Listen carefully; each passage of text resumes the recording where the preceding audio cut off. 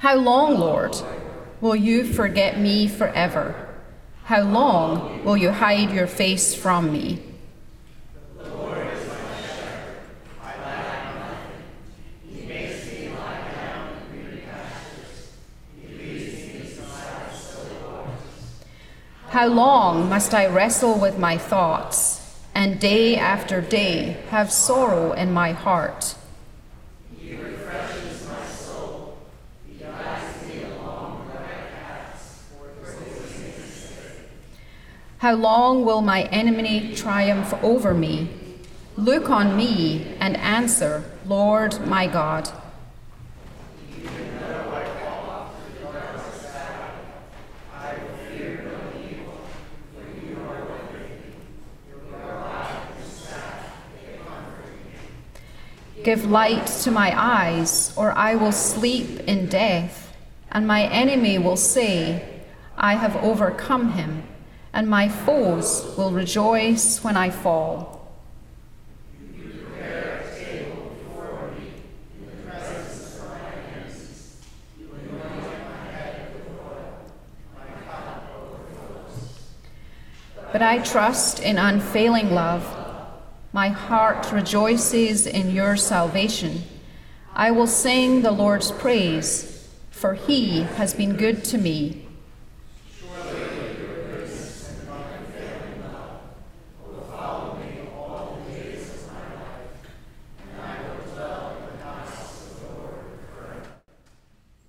This is the word of the Lord.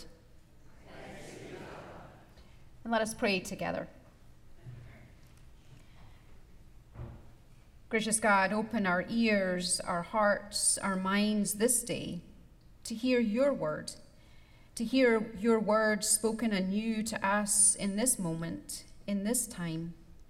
And having heard your word, strengthen us so that we might go forth from this place to live as your faithful disciples. For we pray this in the name of Christ, our Savior. Amen. A man was taking it easy one day and lying on the grass and looking up at the clouds. He was identifying different shapes in the clouds and then decided to talk to God. He said, God, how long is 1,000,000 years?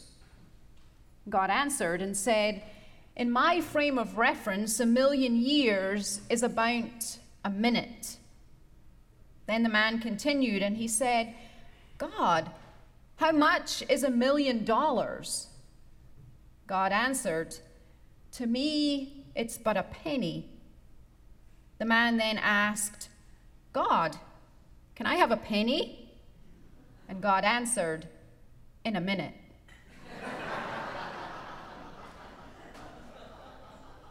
It all depends on your perspective. I love the story of John Bowes, the chairman of Wham-O Corporation, which makes frisbees. And they once participated in a charity effort to send thousands of those plastic discs to Angola in Africa. He thought the children would enjoy playing with them. And several months later, a representative of the company visited one of the orphanages in the area where they had sent the frisbees.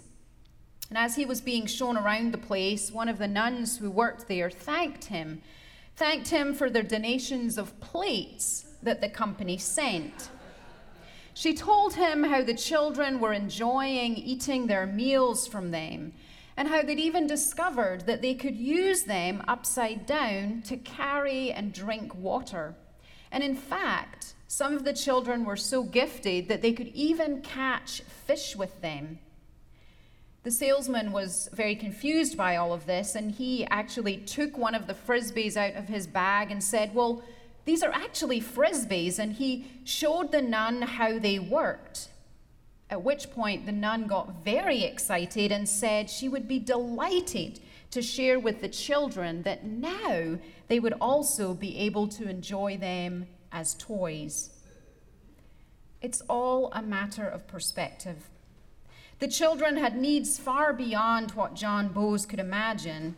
He could not meet all of those needs, and yet he did what he could. He sent them frisbees, and those children were able to take that gift and transform it into what they needed. Our two Psalms this morning that you read so beautifully, might I add, those two Psalms seem to offer a very different perspective about the relationship that we can find ourselves in with God. And yet both Psalms are attributed to David. Psalm 13 is a psalm of lament. And while scholars can't pinpoint exactly when it was written or why it was written, what it was written in reference to, there are many moments in David's life where we could perhaps think about David penning such words. It could have come at a time when David was in fear of his life because Saul was conspiring to kill him out of jealousy. It could have come at a time when he was facing betrayal from his own son, Absalom. It could have been written in response to the grief that he felt over the loss of his friendship with Jonathan.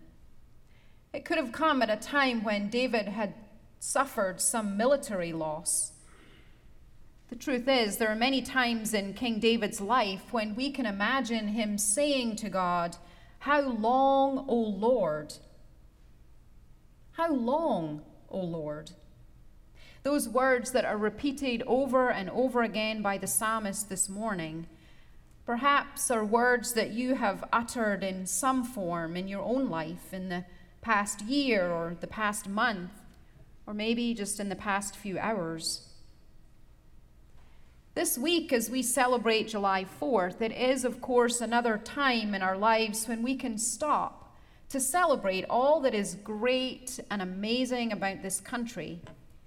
But also it's perhaps a time to remember that those who first wrote that Declaration of Independence had high hopes and dreams. Interestingly enough, this week as I was cleaning out one of my son's bedrooms, I found a copy of the Constitution, the US Constitution. I have no idea how long it had been under the bed.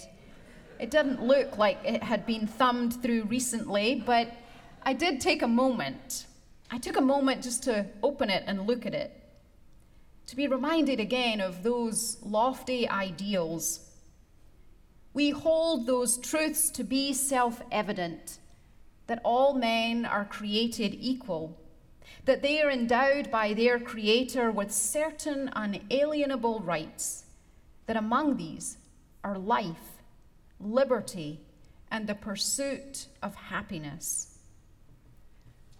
A lot has changed in our world since 1776. Life, liberty, and the pursuit of happiness elude so many. And you and I may cry, "How long, O Lord?" as we grapple with the challenge and pain of our own lives. We might utter words like them as we reflect on the injustices that exist in our world for so many people.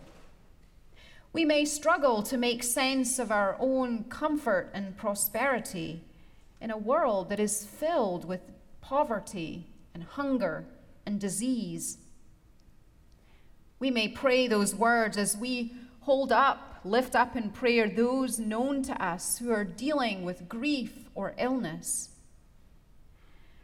As I thought about the words of Psalm 13, I also was drawn to the words of Psalm 23, a very different psalm, but also attributed to David. But it's a psalm of hope and comfort, a psalm, of course, known to many of us because it is read most frequently at funerals.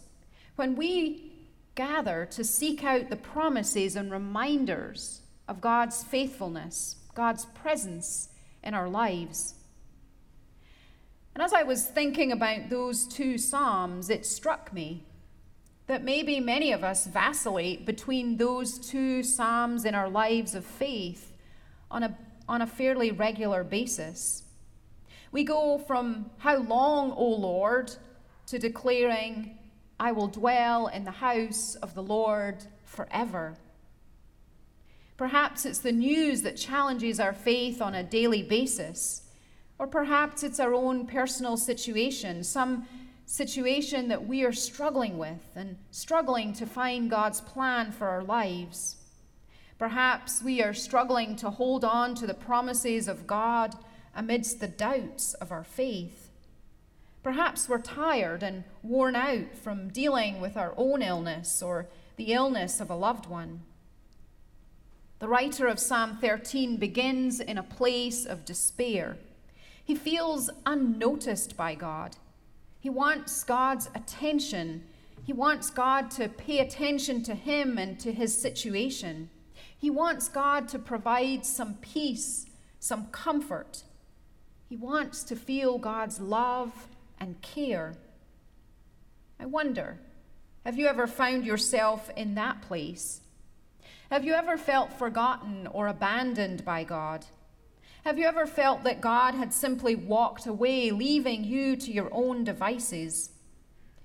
Perhaps you have wondered where God is in our world, a world that seems often overwhelming in its need.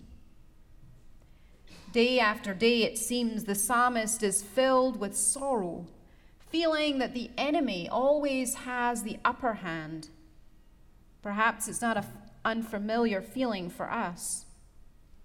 And yet, even as we move through Psalm 13, the writer is able to move to a place of greater clarity, an acknowledgement of God's provision.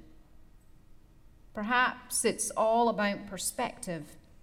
Staying in relationship with God in our times of trial and tribulation. Trusting that God can and will bring comfort and hope.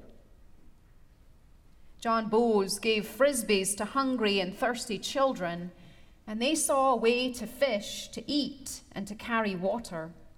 It was just a change of perspective, looking at an object with a different point of view, with a different set of eyes.